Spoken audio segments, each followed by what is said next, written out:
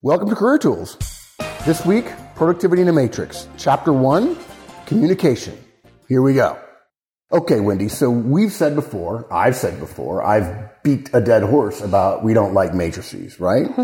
Even though, in principle, on paper, they're an answer to an issue in terms of resources, limited resources being farmed out to a number of different places. Human beings tend to behave like human beings and not like blocks, as Stephen Vincent Benet would share with us. And as the Bible says, no man can have two masters. But the fact is, a lot of our listeners are dealing with matrices, or actually matrix organizations. So we've got to help them be more effective in a matrix. And this cast is the first cast in a series, chapter 1 on communication. But it's hugely important, and most people never get past chapter 1. Yeah. If you start here with communicating more, you'll find a lot of things get a lot easier. And you may never have to go to the other ones. It's like grease, right? Mm-hmm. Exactly. Good. Yeah. Okay, so what are we going to talk about? So we're going to be sick of the word communicate by the end of this, but communicate even more. Communicate about tasks. Yeah. Communicate about plans. Yeah. And communicate about communication. Which is going to kill people, right? I have to talk about talking. Yes, you do. The first one, communicate even more. I like to think of it as over-communicate, right? I really believe that there is no exact right amount. There may be an exact right amount of communication in any particular discussion. It's always different in different situations. But you're never going to hit it exactly right. So the question becomes, if you're going to be wrong 99% of the time on communication, do you want to under-communicate or over-communicate?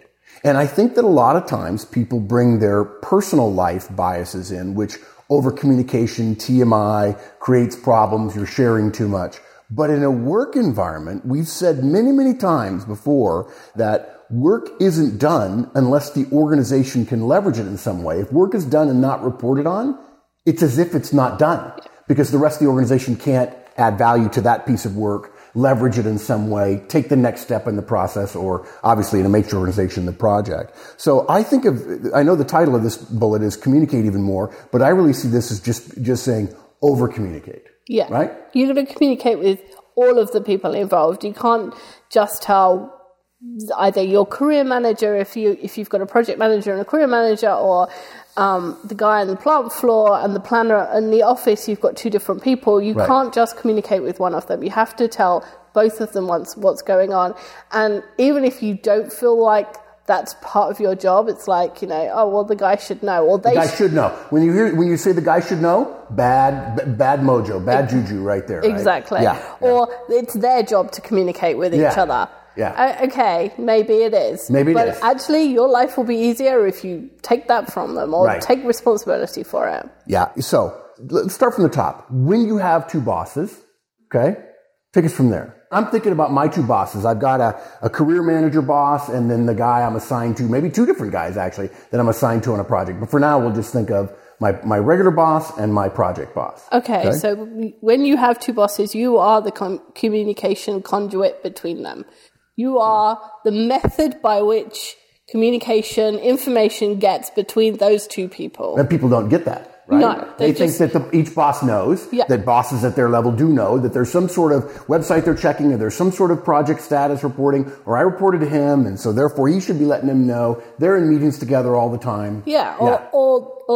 Somehow they just know. Or sometimes that they don't need to know. Right. Sometimes I think, I'm talking about something with Mike, and I don't need to tell you. And then that blows up in my face, and Absolutely. I realize I really should have been telling both people. Yeah, and Mike and I are really good at cross-communication. I rarely know what you've told him. Mm-hmm. There's an assumption on his part that you've told me. There's an assumption on your part that he's told me. And then I'm wondering, why are you doing this other thing? Yeah. Yeah.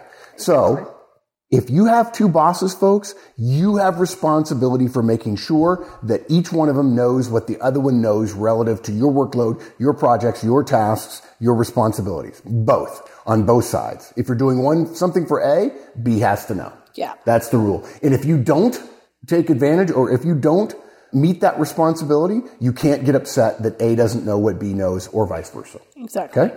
And those relationships are sometimes formal and sometimes informal. What do you mean? So sometimes they're hard lines on organizational charts. Okay. Sometimes they're dotted lines. Sometimes there's a relationship where you're kind of informally assigned to a peer manager to do something, or boss A is a customer and you have your boss within the company and you're working on a project site with a customer. So I think what the translation of that for a lot of our listeners then is when we say productivity in a matrix, you're really defining matrix in the loosest possible way. Absolutely. You're not saying in a technical organization that everybody says, yeah, we're a matrix organization, and then everybody cries.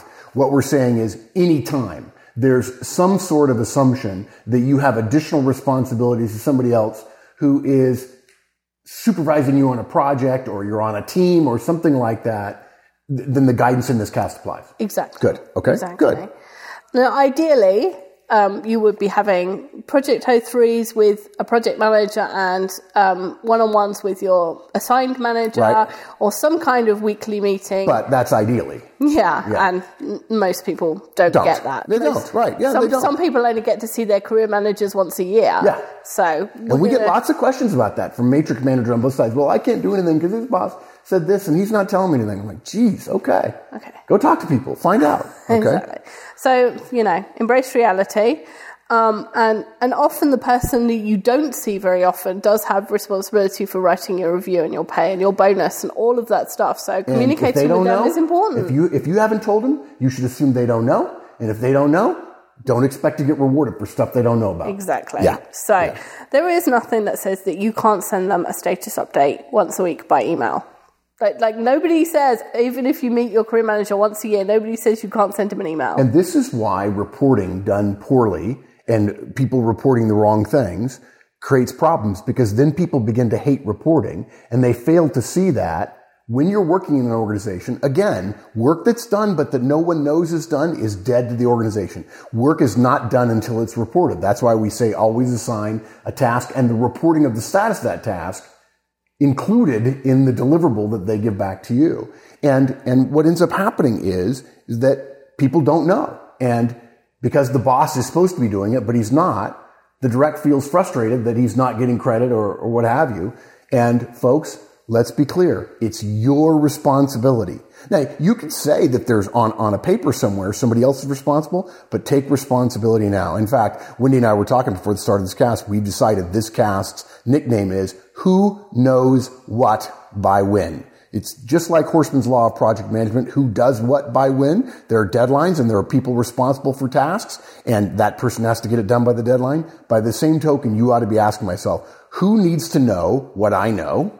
Do they know it? And do they know it in a timely fashion? And you're the one responsible for ensuring that they know it. Allowing someone else to do it, and if that person doesn't do it, that negatively affects you, it's your fault because you had the opportunity to be proactive and to over-communicate. Exactly. Okay? So you can send status emails by email. Right. You can ask for a meeting when there's something going on with your career manager. You can say to your manager, I need to talk to this guy for an hour. I need to talk to somebody, so that communication is happening. Yeah. There's nothing wrong with saying, I know that this guy really, my boss is close to him, but you go to your boss and say, I need an hour with that guy. I need you, I want you to know I'm trying to get an hour with that guy. And if you don't tell your boss, it's not that you're asking your boss for help, your project boss for help. You're saying, hey, by the way, I'm trying to arrange a meeting with this guy. And the boss goes, well, you should have just called me. I'll just ping him right now. I'll ping him. And the guy picks up the phone. Hey, can you spend an hour with one of my guys? Sure, I can. And that's a classic case where somebody doesn't want to be perceived as needy. Mm-hmm. I'm self-driven. I can do my own stuff. But it's the unwillingness to communicate that causes us to put a lot of extra trouble. And then when you finally go to your boss 3 weeks later and say, this guy won't do it, well, why didn't you come to me? Yeah, exactly. Yeah. And it's not that you have to ask, it's that you have to inform and let other people help you if, in fact, that could be good. Okay. So what kind of things do you want to communicate about? So the first one is communicate about tasks. So you need to let both of your bosses know what you are working on. Right. Bosses tend to have a plan in their head of what they think you're working on. And even when they say they don't know, even when they they say, I really don't keep track of it. In their head, they create a plan. Yeah. It may be way wrong, but every boss has one for all of their directs unless they have 50 directs. Exactly. Yeah. They have an idea of when your project ends. So when you're going to be free. Even if that's the minimum kind of piece of information they have in their head, they have it in their head. Right. So, you need to be proactively communicating with them so that their imaginary plan is actually based somewhere on fact. Right. When you suddenly say, I have to go to work on this training manual for 3 hours because my project boss told me to do it, right? Your actual boss feels like, oh, my plan just went up in smoke. Yeah. Because she actually had a plan for you for those 3 hours or for the afternoon. She was going to ask you to do something. She just hadn't gotten her thoughts together. And suddenly, without telling her, now she's in a pinch because you've messed up her plan. You didn't know what her plan was. You could say, well, how am I held responsible for that? Guess what? You are. You are. Yeah. And often people who are earlier in their careers feel like, well, they've both got power and I just have to do what they tell me. Well, yeah. You do. But if you communicate, you'll feel less like a victim and more like things are working out. Yeah, it's been my experience. Let's do this from a risk analysis perspective, guys. As I said earlier, there's over-communicating and under-communicating. The vast majority of people grossly under-communicate. Okay? You don't even actually have to over-communicate. You just need to under-communicate less than most people do. And the pain you're going to get in for communicating more is a little bit of derision, a little bit of teasing. Oh, you're always telling everybody what you're doing. It's like you're kissing up. I'm busy and all these different things. Nope, not that at all. I'm just keeping people informed on what I'm doing. I want everybody to know what I'm doing so we don't have any conflicts. I find that knowing more about what other people are doing is helpful to me. And so I tend to over-communicate about the stuff I'm working on. Don't think it's terribly important. The teasing and derision you'll get from that are probably light enough that they're not negative. They're just teasing. On the other hand, under-communicating and then pissing your boss off 3, 4, 5 times or a couple of times every week because you're not keeping both of them informed, that's a different form of pain. It's a professional pain. And it's one of those slow, achy things that bosses remember at the end of the year and say, I never know what this guy's doing. Yeah. And they don't know how to put it on your review, but it's going to be there in some fashion. In some ding, somewhere on your review. Lack of professionalism, lack of planning skills, lack of communication skills even. Yeah. Absolutely. Okay. So sometimes boss A says about when you tell him what boss B says that you should be doing, I can't believe he's making you do that. And I'm going to go down there and speak to it. I just did that to you about Mike, right? Exactly. Yeah. And one of my friends calls this, my dads are fighting. Right, exactly. Good. If you feel stuck in the middle of it, it can be upsetting if you're the type of person who gets upset about that. Yeah, then you can be stuck in the middle and it can still be okay. You're responsible for the communication, not their relationship. Yeah, it's the neuroses that you're neurotic if you say I'm stuck in the middle. You're not helpless. You can do something about it. It's much better to be psychotic than neurotic when it comes to organizations because always stuff's going to go wrong and you're going to be responsible for some of it. You might as well proactively communicate with both of your bosses. And they may not hash it out, but at least they'll know and they won't ding you for not knowing, which it gets everybody in trouble over and over and over again. Okay. Yeah.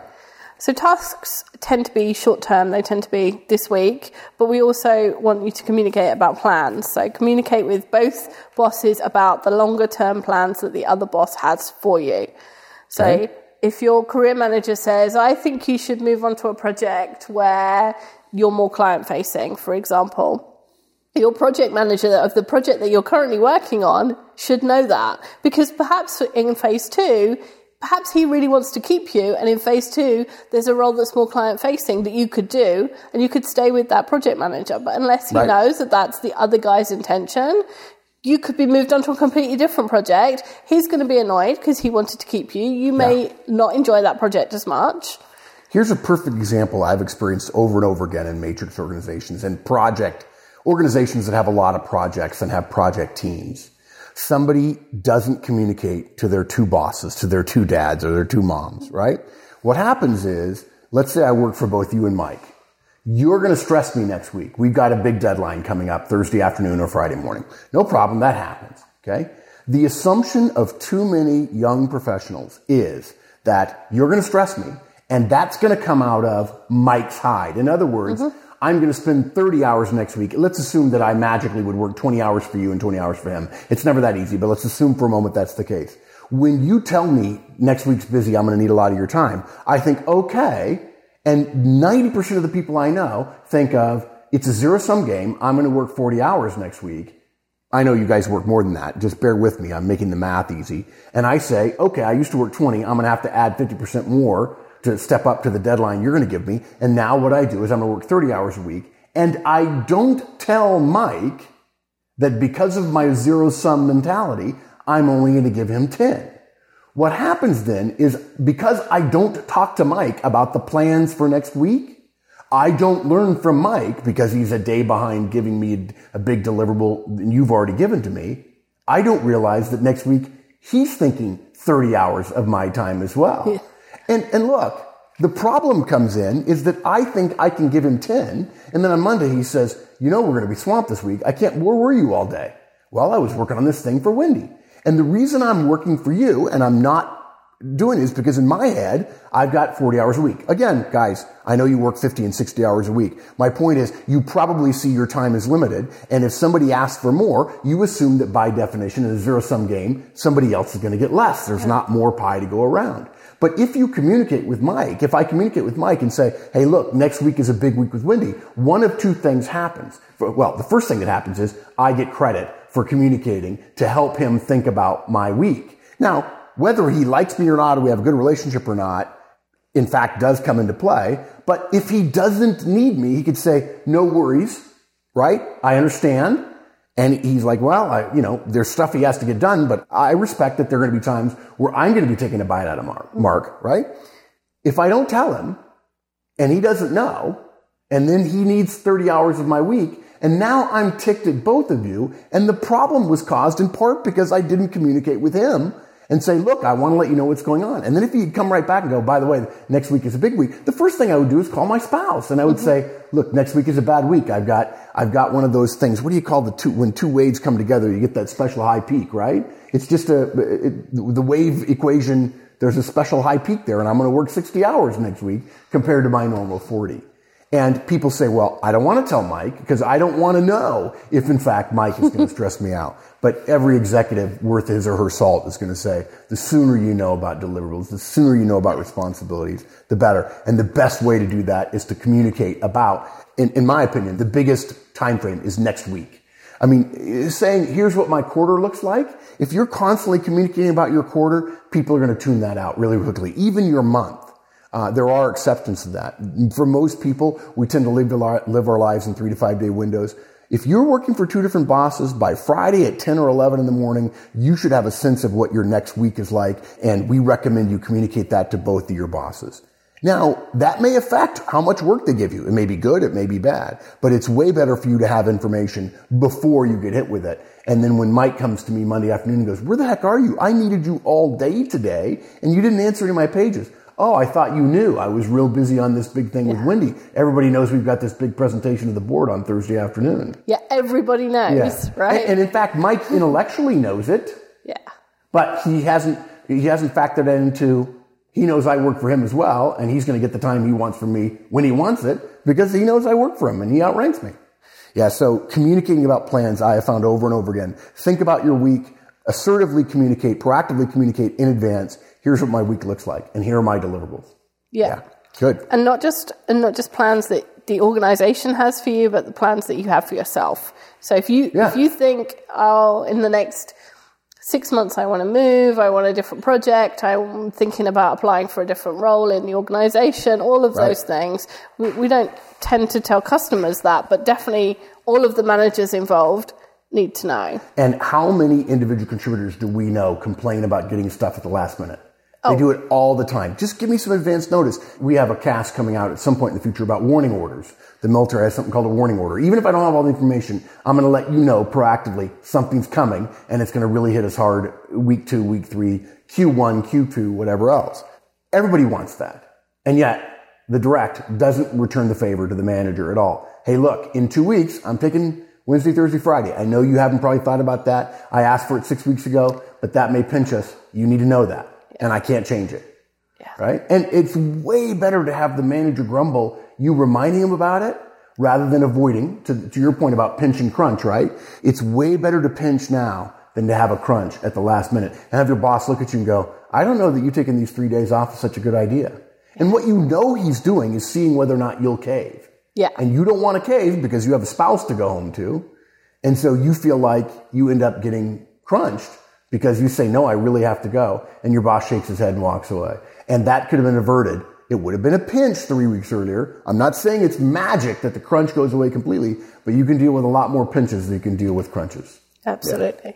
Yeah. Okay. We had an email this week of somebody asking about what does working your network look like on a daily basis? And this is one of the things that working your network looks like on a daily basis. It means communicating with the people around you about what's going on. Right.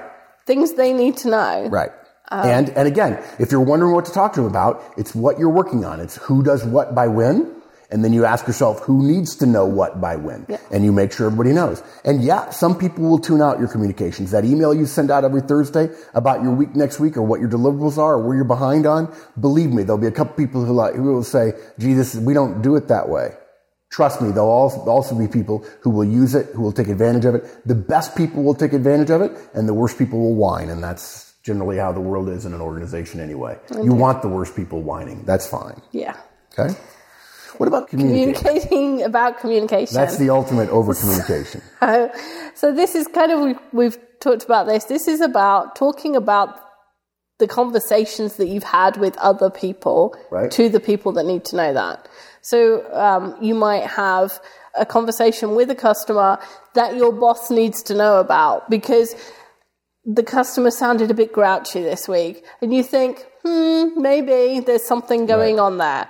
Or you have one boss who says, like you said, I'm going to need you next week. And you go to your other boss and say, by the way, Bob says he's going to need all of my hours next week. It's the communication about the conversations that you've had with other people. I'll give you a perfect example of this in the negative. The number of people who are in meetings carrying on IM conversations with people or working at their desk and they're IMing people, and they literally act as if the IM is in a completely different parallel plane. And it's a conversation that's going on, and there's stuff being talked about, and the information in one conversation never populates the other conversation. If I'm working on a project on my laptop or on my desktop computer, and I'm having an IM conversation on that laptop, on that desktop, that somehow, to so many people I talk to, is a separate side stream conversation, and they don't necessarily interact until afterwards, like, oh, I just realized that what he was saying to me might have value in this work I was doing. And the reason why is it's so darn hard to multitask. You can't constantly be asking, what's the impact of X on Y? But if you want to be a great manager and executive, folks, if you want a shot at that kind of growth, it's not the only growth in organizations. If you want a shot at that kind of growth, you've got to learn to synthesize. And you've got to learn to ask yourself, when you learn new information, not what does that mean for me, but in a matrix organization, it means who needs to know this, right? What does that mean for other people? Because I'm connected by a web of if you pluck one strand on the web of a spider web, the rest of them vibrate. And you have to ask yourself, is there anyone else who would benefit from this information? And if you don't have a highly keen, a highly honed sense of who really should know that, and should is too strong a word, of course, but who might benefit from you telling them that, then the answer is to over-communicate it. And let some people tune it out.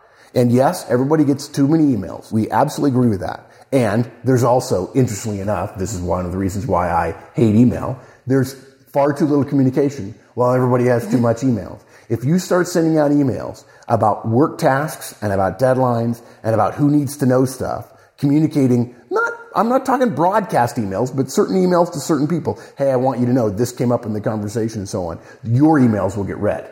Yeah. It won't just be a broadcast that everybody goes, oh, more spam from that guy who's always over communicating. Yeah. Nobody has ever complained about over communication. Yeah, they complain about too many emails. Yeah, and they complain about not knowing what's going on. Right. But nobody ever complained about too little communication. And the side benefit of this, of course, is that trust gets built up between you and the people you're communicating with. If they always feel like they know what's going on and you tell them what's important, they will begin to trust you. Yep. And that's important. Yep.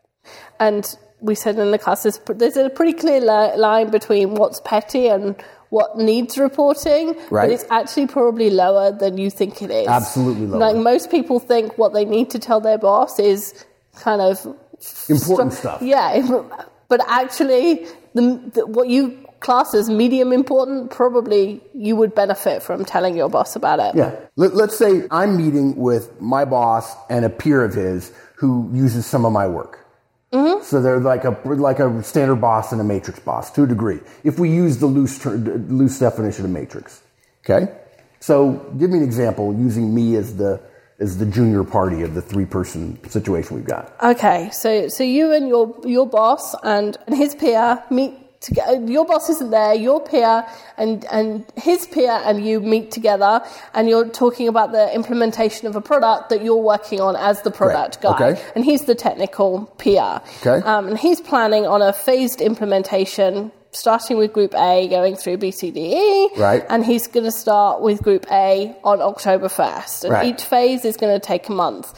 Then that sounds like the technical guy is making a technical plan, which is his job. And he's asking for your input as the product guy. And you're thinking, well, that sounds like the technical guy's got a good plan. Right. But then when you go tell your boss, he has a plan that he thinks everyone should do it all at once. Yeah. And now you've told him, he can go talk to his peer and go, dude, I don't think this phased implementation thing. Right. I know it's a technical thing, but is there a way around it? Or he could decide he's absolutely fine with it. Right. And at least he knows what the plan is. Yeah, I think what's interesting about that, I think there's some people who would listen to that and go, oh yeah, I could see the technical guy coming to me and say, why'd you tell your boss? Like, you said it was okay. Right. Well, look, when you tell me, you should assume you're telling people around me. If we're talking about work that's public work, and we're not talking about private discussions about you looking for a job somewhere else, if you share something with me, I'm going to share it with the people around me because those people are affected by your work. Don't ask me to choose not to communicate. That's the last thing. If you're talking about work and I believe somebody else will benefit, even tangentially, I'm not going to be afraid to over-communicate it. And yes, there are people who will say, well, I'm not going to communicate as openly with him because he tends to be an open communicator. Okay, that's fine. I respect that. That's a legitimate outcome. It's petty, it's political, it's small, and it's real. That does happen. And the question becomes, do you want to be the under-communicator or do you want that other person to be an under-communicator? Way better for them to choose to be an under-communicator. Yeah, and if you have a good relationship, you can still ask them enough questions to find out what you need to know. Yeah, 90% of the time we're all talking about work and tasks, and there's nothing bad about communicating that. Nobody's, Yeah. Well, in some people's political minds, there is, but we cannot choose everything based purely on political things. Otherwise, we wouldn't get any work done. Yeah. And that's it, really. This cast is really about who knows what by when. And it means saying, I'm going to over-communicate to the people around me about tasks, about plans, and actually about the communication. So you keep people abreast of the changes, things are happening. Now, are we asking you to increase the amount of communication you do? Yes. Because Horstman's first law is it's all about people, and Horstman's second law is more communication is better. We don't think more email is better. We think more communication is better, and email happens to be a pretty standard way of doing it, although certainly that you could do it face-to-face as well. And there are times when IM would work as well. However, the question is not how much email you're sending. The question is the value of the information in that email. And people under-communicate about tasks, about plans, about deadlines, and about who knows what and who's making decisions. Absolutely. Yeah. Oh, well done. Well done. We have Horstman's Law of Project Management, which is who does what by when. And now we have Horstman's Law of Project Communication, which is who knows what by when. Awesome. All right. I like more laws. Another milestone. Okay. Thanks, Wendy. Bye. Thanks, everybody. That's it. Hope you enjoyed the show this week. Join us again next week when Wendy and I will continue to expound on how to have an effective career. As our motto says, every professional productive.